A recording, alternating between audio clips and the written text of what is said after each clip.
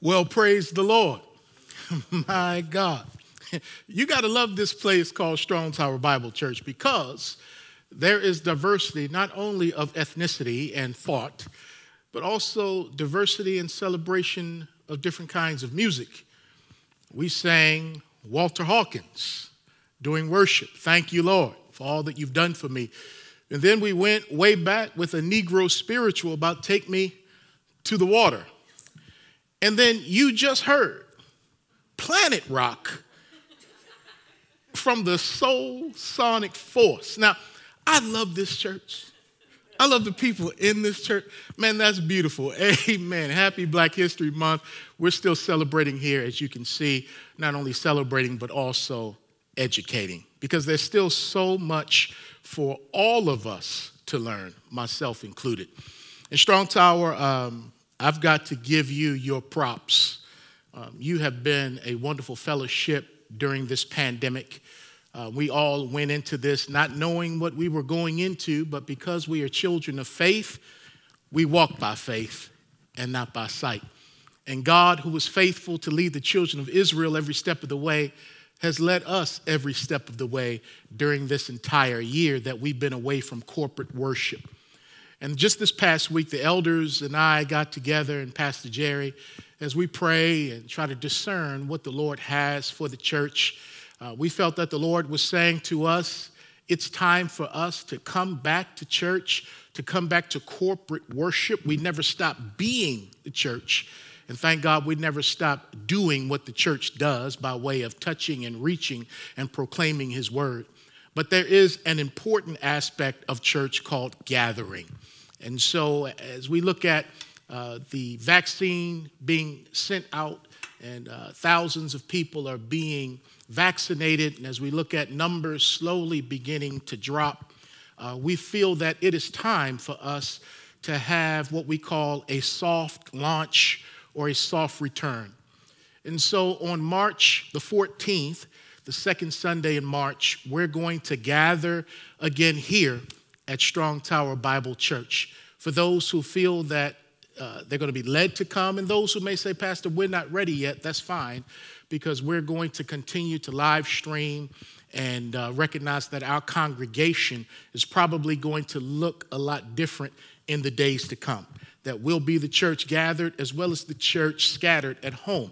And so we'll begin, Lord willing, on March the 14th, unless something comes up that we do not see nor forecast, because we've had other dates along in the past that we thought we would come back, but then the numbers would spike again.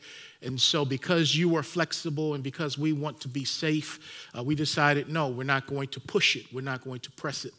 And so we feel that now is the time to try again. So look for an email from me tomorrow that will share some of the details going forward. And we'll begin to let you know, because there's going to be a process with how we do this. So I'm excited that I'll get to see some of you in the house of the Lord, Lord willing, beginning next month. So if you have your Bibles, would you turn to the book of Exodus, chapter 15. That's the book of Exodus, chapter 15. Amen. Black is beautiful and black is biblical.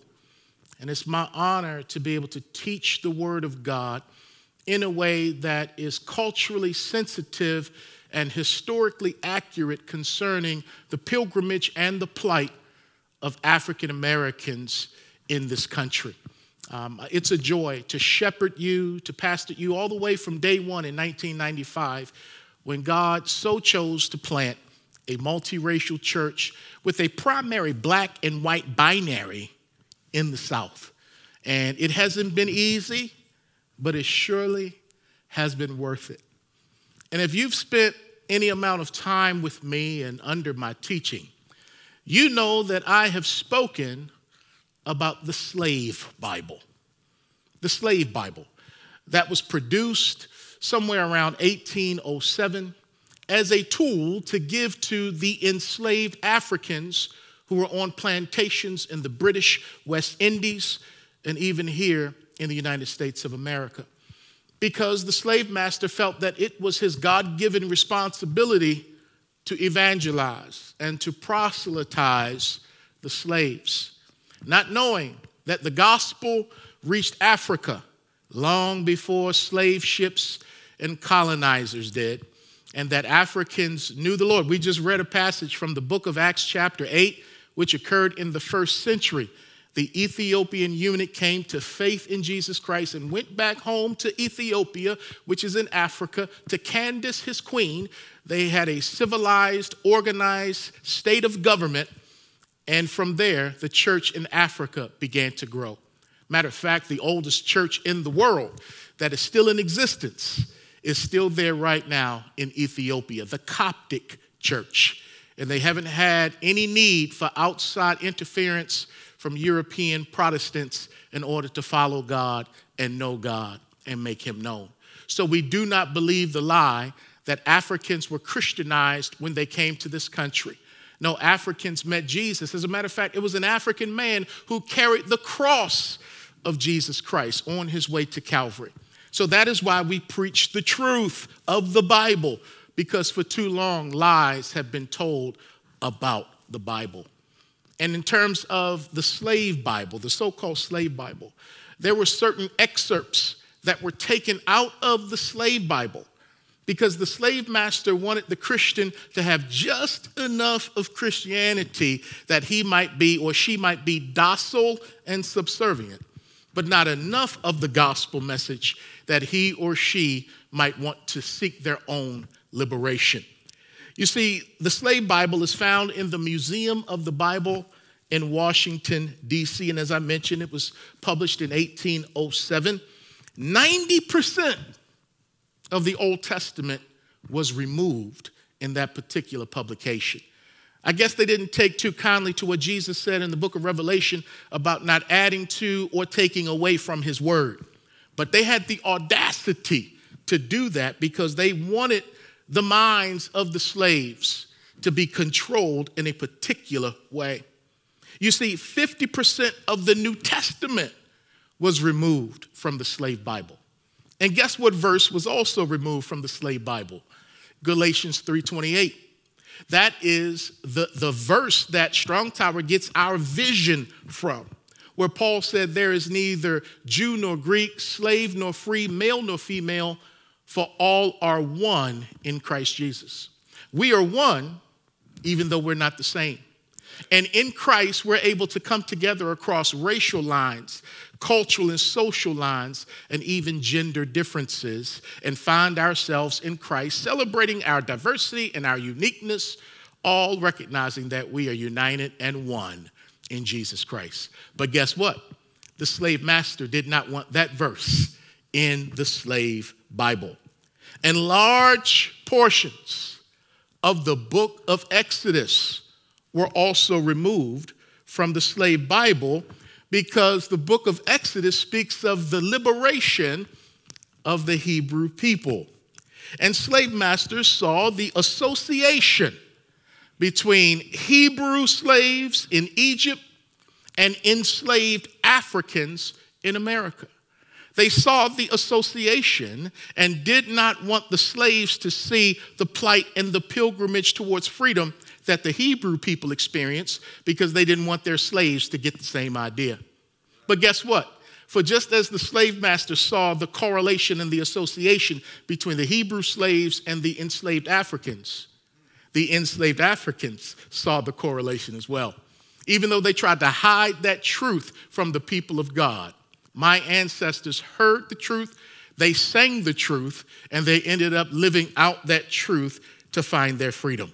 So therefore, today, on February 21st, 2021, I'm here to say that a free descendant of enslaved Africans in America will preach to God's people, black, white, brown, Latino, Asian, Native, I get to preach God's word from Exodus to whoever has ears this morning.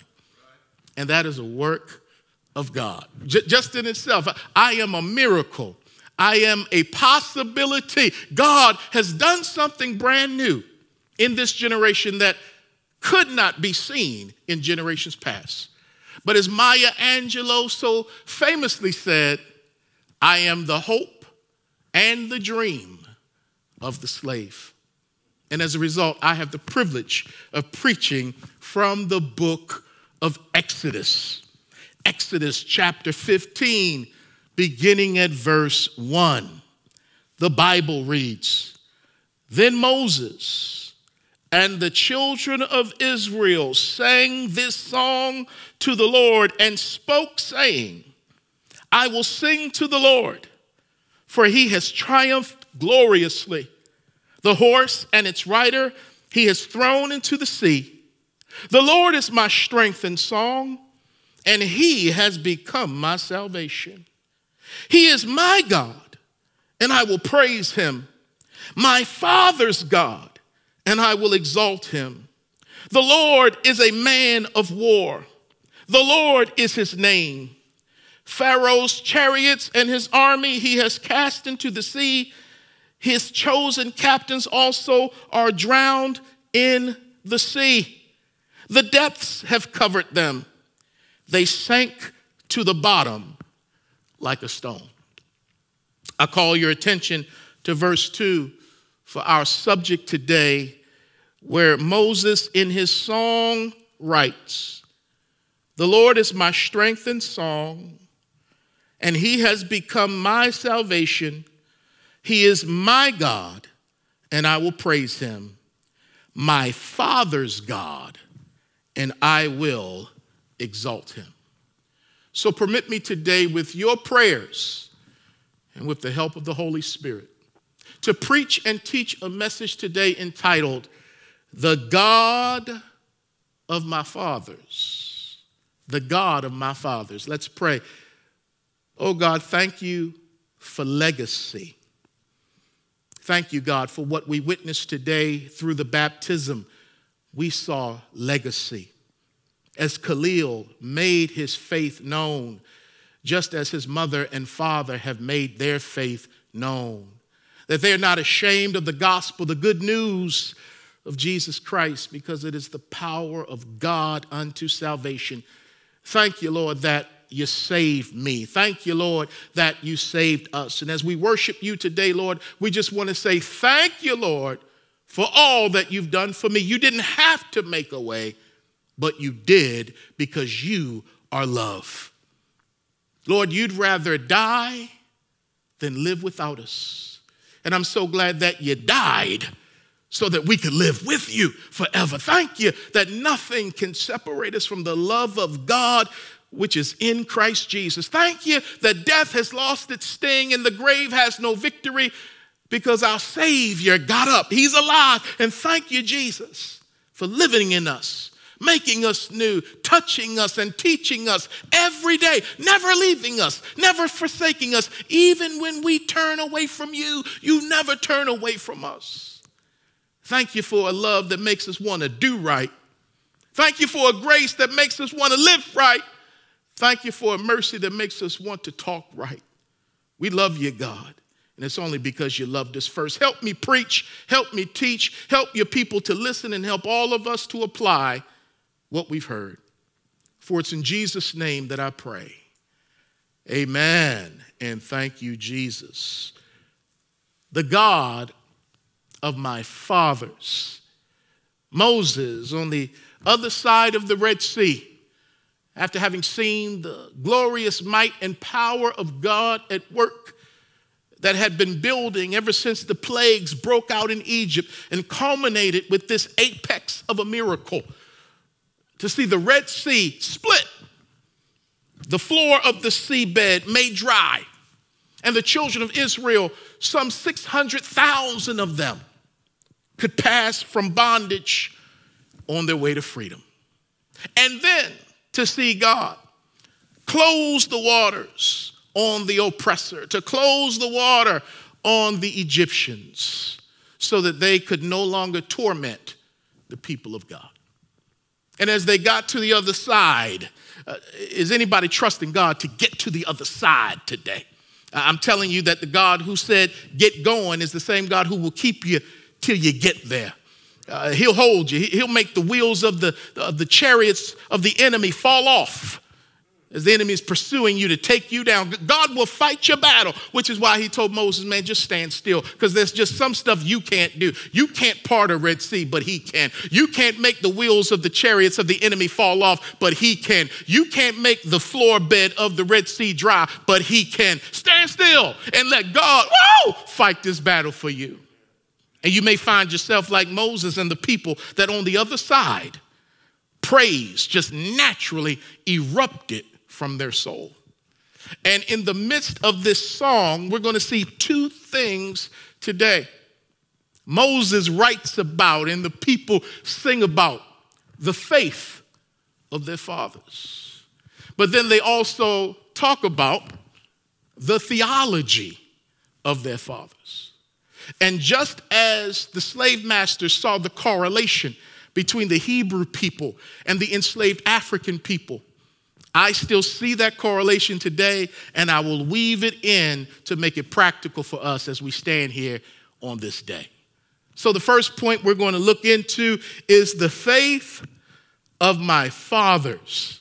And I read it for you in verse 2 of Exodus 15, where it closes out when Moses says, my father's God. My father's God. Now, we know in other places he talks about the fathers, Abraham, Isaac, and Jacob, his ancestral fathers. But here in this passage, he's not talking about those fathers. He's talking about his dad, his father. And we're about to meet Moses' father in the text today. You see, based on 1 Chronicles chapter 6, verse 3, Moses' father was a man named Amram. Amram. And Amram in the Hebrew language means exalted people.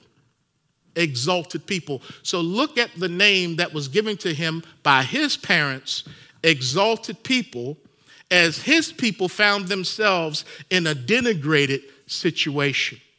Yet his parents still called Amram up with the name exalted, even though you find yourself in a humbling situation, because Amram was born into generational slavery, oppression, and poverty.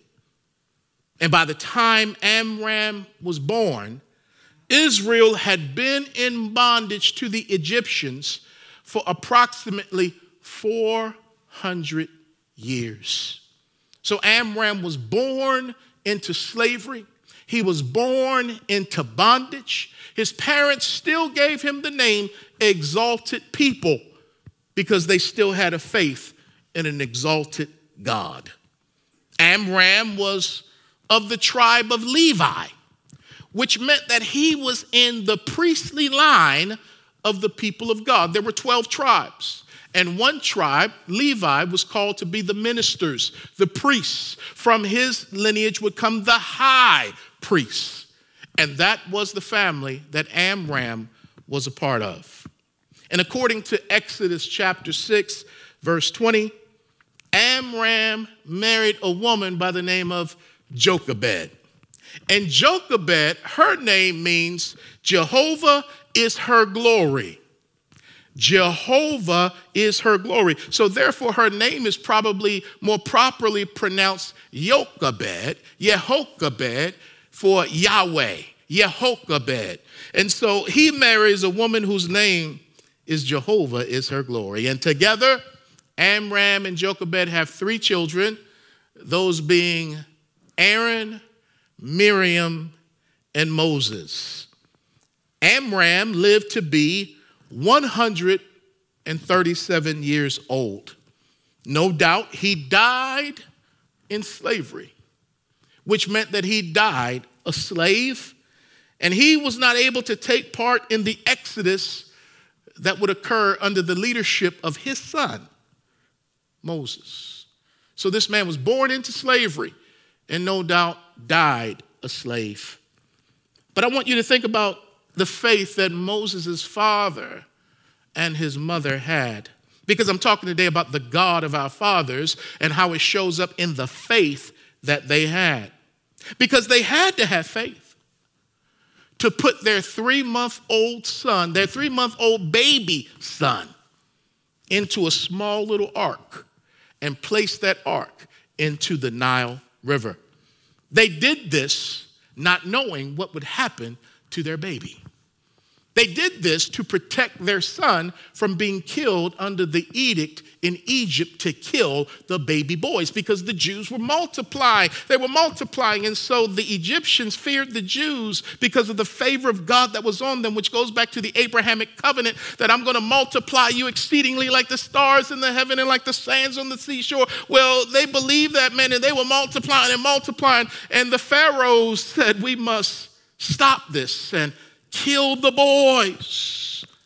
The devil is always after people, but he's especially after the men, the boys, to tear down the family and tear down society. But Jochebed and Amram said, no, we're going to put this baby in an ark. And we're going to surrender this baby to the Lord. Now, a lot of times when we talk about faith, we end up talking about what we're trying to get from God. But how often do we talk about a kind of faith that says what we need to give to God? That's faith. To give something that's precious, prized to God, rather than hold on to it. So they exercised faith, and thank God, he rewarded their faith by giving their son back to him. Oh, you got to read the book of Exodus. I'm telling you, it's better than the movie.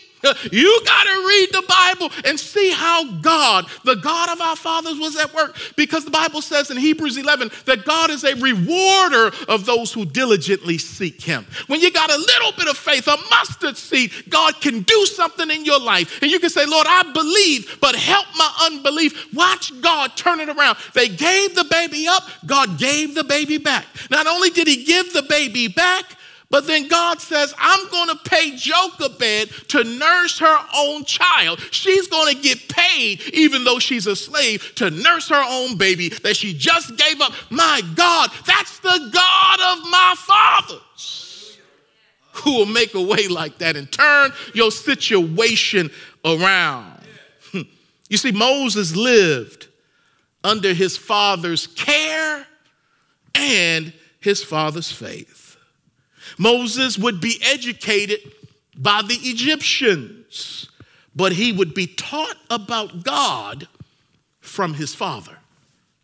Now, we know he's going to have an encounter with God in Exodus chapter 3 at the burning bush, and he's going to be 80 years old when that occurs. But that's not the first time he heard about God or was taught about God. He was taught about God, the God of his fathers, Abraham, Isaac, Jacob, and Joseph, by his father, Amram. Fathers, what are you teaching your children? I hope you're teaching them more than, how to shave and how to be a man, how to drive a car, how to change oil, how to change a tire. All that stuff is great, and it's necessary for us to become men. But I hope we're teaching our sons. I hope we're teaching our daughters what it means to know God and walk with God. Because as a slave, Amram didn't have much to leave to his son, but he could leave to his son everything, which was his faith. And Moses was impacted and affected by Amram's faith. You see, as a slave, there's a great possibility that Amram was illiterate, that he could not read and he could not write. He also didn't have any scriptures to know about God because his son had not yet written the scriptures. Oh, I lost you when I said that. Because Moses is the one that's going to write the Pentateuch or the law. Genesis, Exodus, Leviticus, Numbers, Deuteronomy. And he's also going to write a psalm or two. So Moses, who went and got that fine Egyptian education, he's going to use that to write the Bible, the first 5 books of the Bible. But Amram doesn't have those scriptures yet because he can't read and write and his son hasn't written them yet. So how did Amram and the other Hebrew slaves, for that matter, know about God? They knew about God because of oral tradition. They passed it down from generation to generation to generation. The stories of Abraham, Isaac, Jacob, and Joseph. They kept their faith alive. They kept their hope alive through oral tradition. They didn't have the scriptures. Many of them could not read. But how did they know about the God of their fathers? They passed it down. For 400 years, passed it down. And one of the best ways they passed down the tradition of the Hebrew people as it pertains to knowing Yahweh, they did it in song. So why do you think when they get to the other side of the Red Sea, they start writing a song? Because that was how they communicated to one another about God. And within my tradition as an African American, my heritage and my ethnic group, that's how we got to know about God. Because many of us were illiterate. We could not read or write, but that did not stop us from knowing God.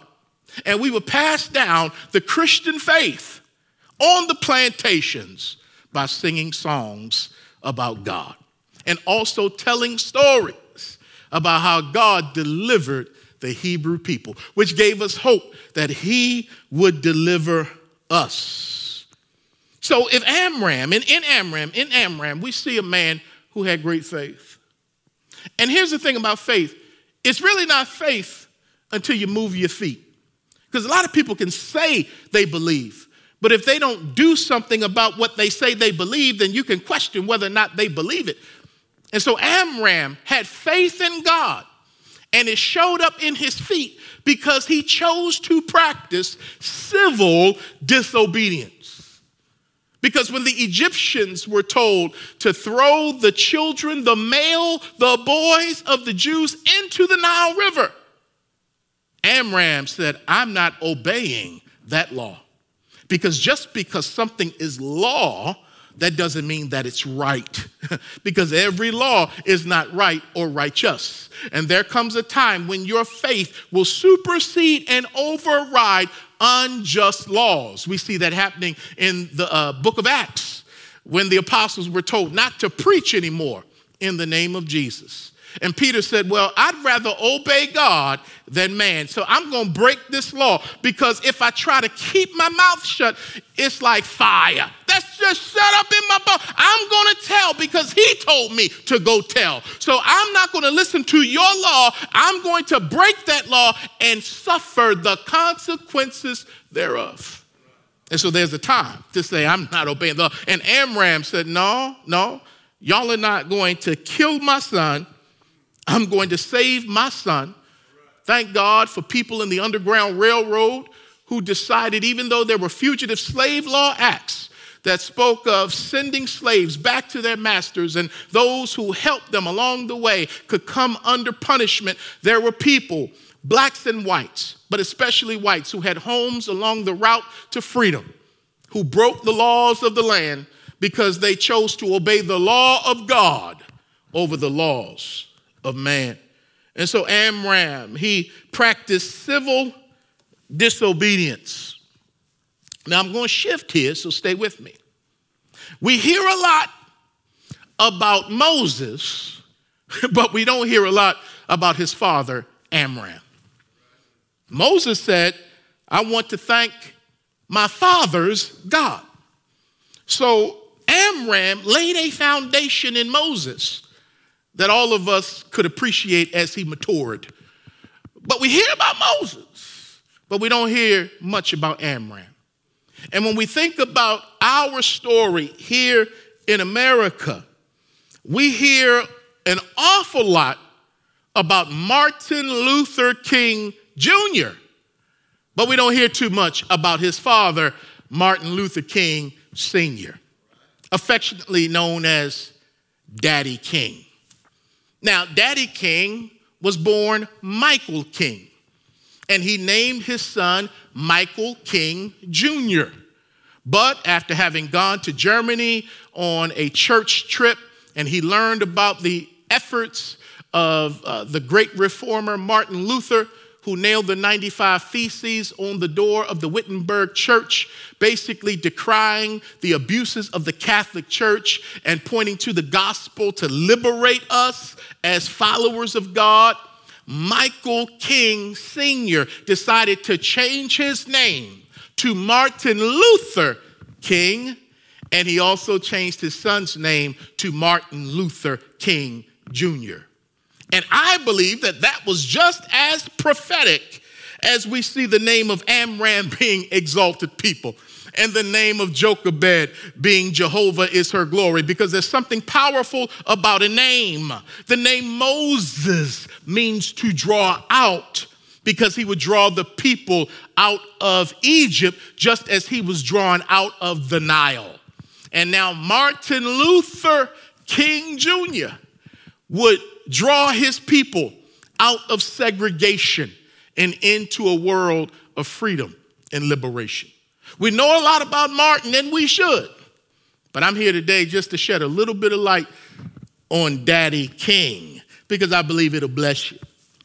You see, Martin Luther King said that his father frequently sent him to work in the fields so that he could gain a healthier respect for his forefathers.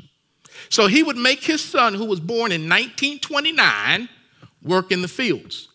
Daddy King was born in 1899. So therefore, it's a strong chance that his father, but especially his grandfather, was a slave, because slavery didn't end until 1865.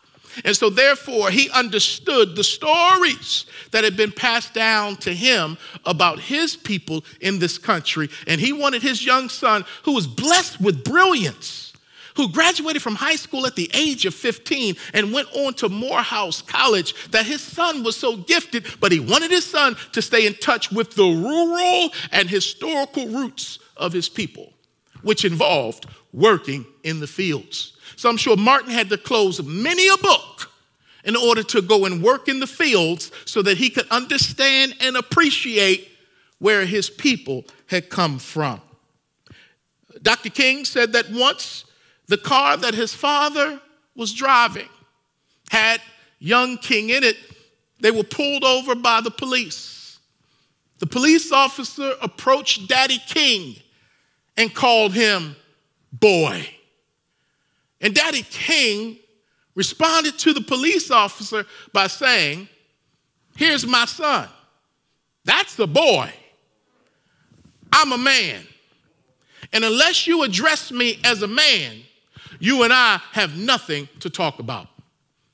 And so there are many stories in Daddy King's life that are recorded in his autobiography where he stood up really defiantly, and even in a way that was militant against oppression. And so little boy King is seeing this portrayed in his father. And this would be some of the ingredients that would produce this kind of strength, yet tenderness in his son, as he led the country in nonviolent passive resistance against racism. You see, dads are so important, and Daddy King was there for his son. You see, there's an uncanny correlation between Moses' father, Amram, and MLK's father, Daddy King. I see many correlations here. Here are a few. Amram, like Daddy King, had 3 children, 1 girl and 2 boys. Amram, like Daddy King, shaped his son's faith before he gained a formal education. Amram, like Daddy King, came from a line of preachers. Amram, like Daddy King, had a son who would go to Pharaoh and speak truth to power. Moses walked into Pharaoh's court. Dr. King walked into the White House. Amram, like Daddy King, raised a son who would liberate their people. Amram, like Daddy King, raised a son who would only make it to the mountaintop and not into the promised land.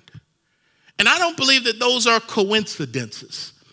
I believe that they are things that God is showing us, that as he was there for the people of God in the past, he's there for the people of God in the present. And Moses would later lean on another father, his father-in-law, Jethro. Go to Exodus chapter 18. You see, as great as Moses was, he still needed a father. And God provided that for him. Because Amram, as we said, who probably died before the Exodus took place, Moses would need another father. So it would be his wife's dad. And as we said last week, his wife was an African woman, an Ethiopian woman, meaning that her father was an African man. Because they're in the area of Midian. And the Midianites descended from Abraham's third wife named Keturah. We didn't even talk about that last week. But Abraham, who not only married Hagar, he also married another woman by the name of Keturah. She had many sons. One of them was Midian, where the Midianites come from. And the Midianites are located near Egypt. And when you read the Bible, Egypt, Midian, Cush, those terms are used interchangeably to speak of dark-skinned African people. So Jethro was not only a Midianite, but he was a priest of God. So this African man knew God. And the 10 Commandments haven't been given yet, but there were still people who knew God without the special revelation of the Word of God. And Jethro was one. And he looked one day and he saw all that his son was doing. Look with me in Exodus 18, verse 1. And Jethro, the priest of Midian, Moses' father-in-law, heard of all that God had done for Moses and for Israel, his people, that the Lord had brought Israel out of Egypt. Then Jethro, Moses' father-in-law, took Zipporah, Moses' wife, after he had sent her back with her 2 sons, of whom the name of one was Gershom, for he said, I have been a stranger in a foreign land. And the name of the other was Eleazar, for he said, the God of my father was my help. Do you see that? The God of my father, who's that? Amram.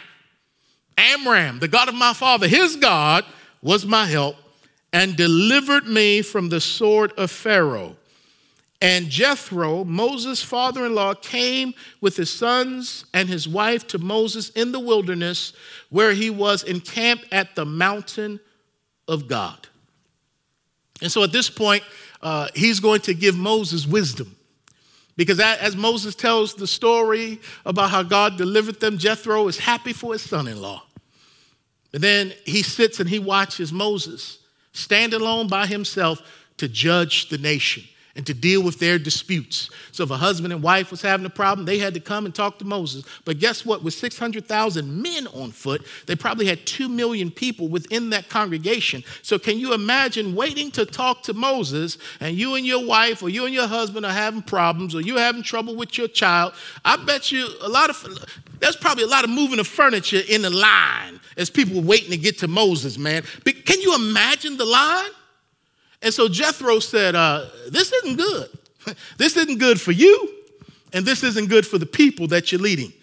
You'll wear out, and they will wear out. And Jethro, his father-in-law, says, Moses, now listen to what I'm about to say. I'm going to give you some counsel.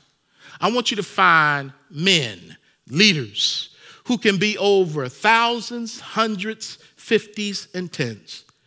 Give responsibility to them to help you govern and lead and counsel the people. And the difficult cases that they may run up against, then they'll come to you with that. But let them lead, empower them, disciple them to lead, so that you can focus on being God's mouthpiece to the people and representing God to the people and the people to God. Because, man, you've got some big things to do. So let the other guys handle that stuff. And so we see in verse 27 of Exodus 18, then Moses let his father-in-law depart, and he went his way to his own land. So he listened to his father. So the faith of the fathers. And I just want to ask you, are you living your life in such a way where your children want to know your God? Fathers, are you living in such a way where your kids want to imitate the God that you have a relationship with? Because Amram made his God big, beautiful, and believable in the sight of his son, Moses. I'm going to say that again. Amram made his God big, beautiful, and believable in the sight of his son, Moses, so that when Moses grew up, he also had a faith in a God who was big, beautiful, and believable. Because in the home, more is caught than taught. You can't fake people out in your home. If you really have a relationship with God, your children will see it. I got to see it in my house. My father, my late father, Harold Emmanuel Williamson Sr., made God big, beautiful, and believable. I was telling young brother Khalil that I became a Christian right before I turned 16 years old. So I was still in high school. And it came time for me to go to college.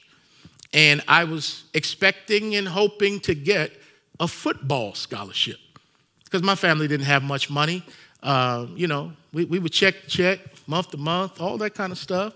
We were blessed, but we didn't have many resources. And so I was hoping to earn a football scholarship. Well, I happened to get injured on the last game of my high school career. And so that pretty much fizzled out my desire to play football, yet alone offers from schools. And so I had visited a Christian college in Lynchburg, Virginia, a couple of times, and I liked it there, but I didn't want to tell my friends because it was in Lynchburg, Virginia. But my father saw what happened to me when I would go visit, that something was changing in me for the good. And so when it was time for me to go to college and I didn't have scholarships, didn't have money, I said, Dad, what should I do? And my father said to me, he said, son, I'm not going to tell you what to do, but you need to go to Liberty University. So I'm like, man, what is that? So I said, Dad, they're not offering me a scholarship. We don't have any money. How can I afford to do that? And my father, the faith of my father, he looked at me and he said to me two simple words: trust God. That's it. Now, brother didn't write a check because he didn't have anything, but he said, trust God. And the rest is history. Because I stepped out on faith in my father's God. And I saw God provide for me year after year after year after year. And he did it without me having to play football. I got scholarship after scholarship because my father's God was big, believable, and beautiful. And I hope your children, they can look at you and not see a perfect man, but a man who trusts in a perfect God. And say, man, I want to know God the way my daddy knows God. You're doing something with that, y'all. You cooking with grease, as the old folks like to say. But let's go to the second and final point, and that is the theology of my fathers. The theology of my fathers. Now, after being delivered, the Jews worshiped God in a song. We saw that in Exodus chapter 15, where it says, then Moses and the children of Israel sang this song to the Lord. No one told them to worship. No, their hearts cried out to worship God. This was spontaneous worship.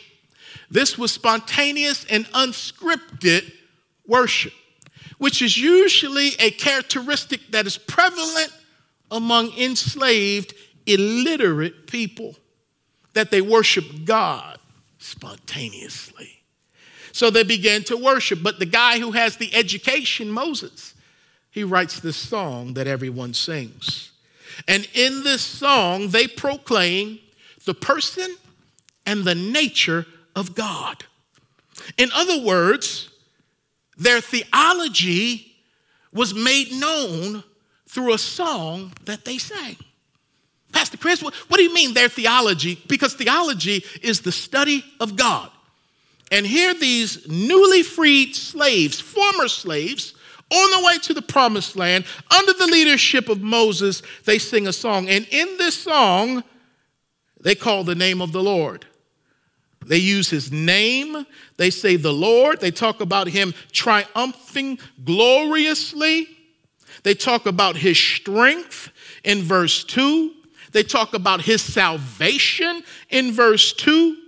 They call him in verse 3 a man of war. This is theology here. They're bringing God down in a way that they can understand him. God is not a quote unquote man, but to these Hebrews, God was like a man of war because he just fought a battle for them and won. They said in verse 3, the Lord is his name. And then in verses 6 and 7, they talk about the Lord's right hand and how his right hand has power. In verse 7, they talk about the greatness of God's excellence. And so theology is coming out in their music. I love this. Amram's faith and his theology were forged in the crucible of slavery and suffering. The Jews saw God through the eyes of their affliction and oppression, and they felt like he could relate to them. Now, they don't have the wherewithal to know prophetically that God's son, the Messiah, would be oppressed and afflicted himself. But somehow they touched a chord in God where they knew that God heard their cries. Somehow they knew that God was a merciful God and not some kind of tyrant and judgmental God. I believe the Holy Spirit taught them who God was. So the Jews saw God through their affliction, and as a result, they saw God in a way that the oppressor never could. Oh, I got to say it again. Because of their oppression, they saw God in a way that the oppressor never could. The Jews believed that God was a waymaker, miracle worker, promise keeper, light in the darkness. My God, that is who you are. So songs would teach them theology about God, that God was a way maker. And you don't know that unless you need a way made. A way made out of no way. And they may have remembered a story from oral tradition, because in Genesis chapter 15, beginning at verse 13, the Bible says that God said to Abram, "Know certainly that your descendants will be strangers in a land that is not theirs, and will serve them, and they will afflict them 400 years. And also the nation whom they serve I will judge. Afterward they shall come out with great possessions." So God told Abram, I'm going to bless you with a multitude of folks. But guess what? There's going to be a season when your people, my people, are going to go into captivity for 400 years. But I'm not going to leave them there. I'm going to bring them out. And when I bring them out, I'm going to bring them out with great possessions. So they may have heard that story passed down from Abram before Moses wrote it down about God delivering them from slavery. And that may have also influenced their song because it surely influenced their theology. You see, the Bible was written by and large by oppressed people, because the Jews were always oppressed. It was written by oppressed people, for oppressed people, encouraging them to look to an oppressed Savior who came to deliver us and them from our oppression. This is why, in my humble opinion, the Bible is best read, understood, and interpreted humbly from the bottom up, as opposed to interpreting it and reading it from the top down. What did I just say? In Micah chapter 6, verse 8, we're encouraged to walk with God humbly. And when you're humble, either by your circumstances or you choose to humble yourself, you can understand God and his word better than if you operate in arrogance and self-reliance. Because it's the proud that God knows from afar off, but he gives grace to the humble. So who understands God better? The humble person who knows God from the bottom up, or the proud person who thinks he knows God because he operates from the top down? Which is why when we come to God, we always need to humble ourselves. This is why I believe the faith and the theology of the slave has always been better and greater than the religion of the slave master. There's an advantage, according to James chapter 1, of those who are lowly and humble. There are things that the school can't teach you, that divinity school can't teach you, that all your Greek and your Hebrew can't teach you. There are things that only God can teach you. And that mother that would rock on the front porch of her shack of a house with a corn pipe in her mouth, missing a few teeth, just rocking in her rocking chair, maybe had a little bit of tobacco in her cheek. She couldn't read, but she knew something about God. And when she started singing, man, it was like heaven came down. So we need to recognize how God works. He's an upside down God. The last are going to be first. Those who are weak are the ones that he makes strong. And within our tradition as black folks, we don't need to be ashamed of our slave heritage and history and past. Because what it shows us is the resiliency of our people to survive all of these atrocities. Not because they were so strong, but because they trusted in a strong God. And he taught them about himself. You see, when it comes to learning about God, many of us can't even name 5 black theologians. But we can name several white theologians. There's nothing wrong with that. But we do need to recognize, man, how come we don't know more from black theologians? Why don't our libraries have books from black theologians and not just white theologians? Well, that's why we need Black History Month, so that we can expose you to things you may not have known before. So here are a few black theologians. Augustine, the church father, who helped shape the theology of Martin Luther and John Calvin. He was an African man. He was the bishop of Hippo, which was a city in Africa.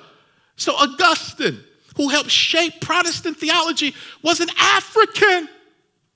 But so often, Augustine is repainted to look a whole lot lighter and a whole lot whiter, because a black Augustine doesn't fit with the narrative that black people are ignorant and that black people are cursed by God. So we got to make a black man white. Augustine, Tertullian, Origen, 3 prominent church fathers were African. But I didn't learn that in my school. Listen to this. I went to Bible college, I went to seminary, and then I went to grad school.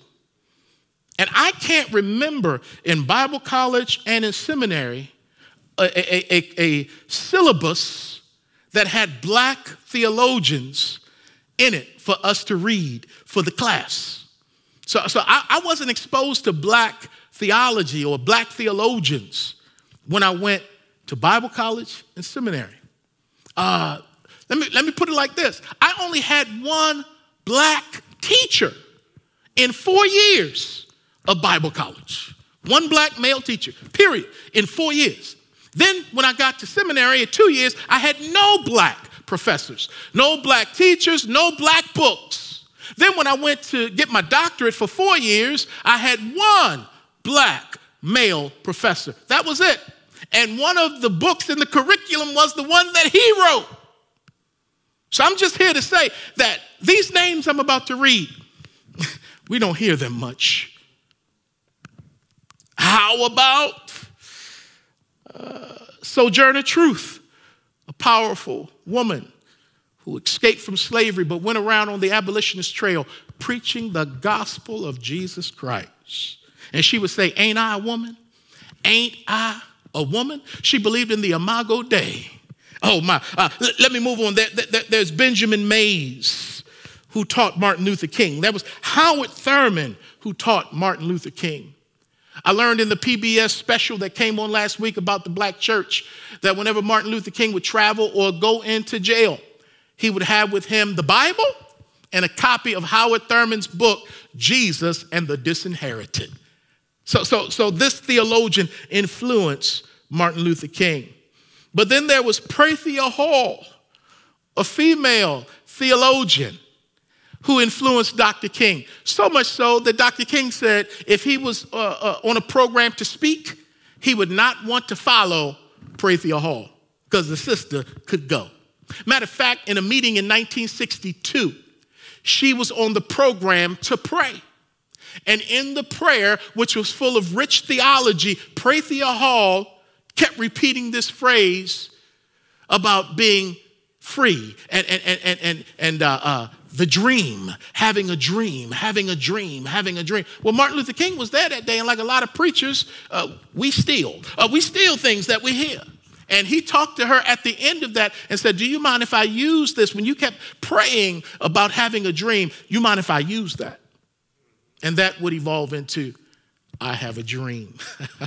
My God, thank God. Then there's Fannie Lou Hamer, who was a theologian in her own right. Tom Skinner, James Cone, G.E. Patterson, Dwight Hopkins, Miles Monroe, Carl Ellis, Dwight McKissick, Tony Evans, Walter Strickland, Lisa Sharon Harper, Roger Skeppel, Vashti McKenzie, Esau McCauley, and even my homie over in Philly, Eric Mason. These are just some of the black theologians that exist. We don't know their name. We're not familiar with them, but guess who does know their name? God knows their name. And in the landmark book, The Cross and the Lynching Tree, James Cone wrote, the more that black people struggled against white supremacy, the more they found in the cross the spiritual power to resist the violence they so often suffered. And so in black liberation thought and black liberation theology, James Cone said in this landmark work that black people don't need to be afraid of the lynching tree because Jesus was not afraid of the cross. And the cross was not the end for Jesus. It was really the beginning leading to his resurrection and ours. So the lynching tree is not the end. It's really the beginning of a new life. So he took the power out of the lynching tree that terrorized black people in the early 20th century because he connected it to the cross of Jesus Christ. So I recommend you pick up that book by James Cone. I also recommend you pick up the book that taught me more about the black presence in the Bible than any other book, and that is Beyond Roots, In Search of Blacks in the Bible by Dwight William McKissick. You pick those two books up, you're on your way to learning a whole lot. Well, today we talked about the God of our fathers, namely the God of Moses' father, Amram. Because through the God of the fathers, the Jews learned about faith, and they also picked up some nuances of theology from their fathers. And so I pray that you picked up a few things today, and I hope you're willing to expand your understanding of the kingdom of God. Well, as I close, I'm over my time. You know, as we saw today, songs have a way of communicating faith and theology. And over the years, there have been a plethora of songs within the Black church experience that would teach us about God and strengthen and bolster our faith. And there are many of them that we could talk about that the church sang. But I want to tell you one that is somewhat unorthodox and that the church didn't sing, that encouraged faith and theology in God. And it was written and sang by Sam Cooke. And he wrote this song a year before he died. He wrote a song called "A Change Is Gonna Come." And he wrote this song after experiencing segregation at a hotel where he made reservations, which they accepted over the phone, but when he got there and they saw he was black, they denied his reservation. And he and his party was upset. But coming from a rich tradition of enslaved Africans who had faith in God, he began to scribe and write a song. And he wrote a song called "A Change Is Gonna Come." And when he sings this song, you can hear the soul coming out of him because he was raised in church. He was part of the gospel soul stirrers. And you could hear this coming out of this R&B song, his soul. And this song convicts me to this day. Because when I listen to it, I hear a man who's not only saying from his soul, I know a change is going to come. Even when he talks about, I'm going downtown and there's segregation downtown, I know and I believe a change is going to come. And when I look at the division in the land in 2021, I don't always have optimism to believe a change is going to come. I'm tired.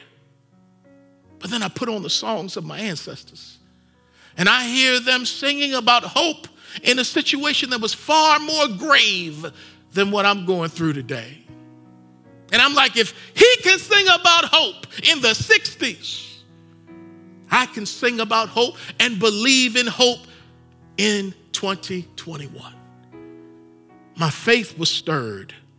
My theology was quickened. I pray that's your testimony. Father, thank you for the word. Thank you for being with your people then and now. Thank you for being the emancipator, the deliverer, the savior, the liberator. A God for the people as well as a God for each person. We thank you in Jesus' name. Amen.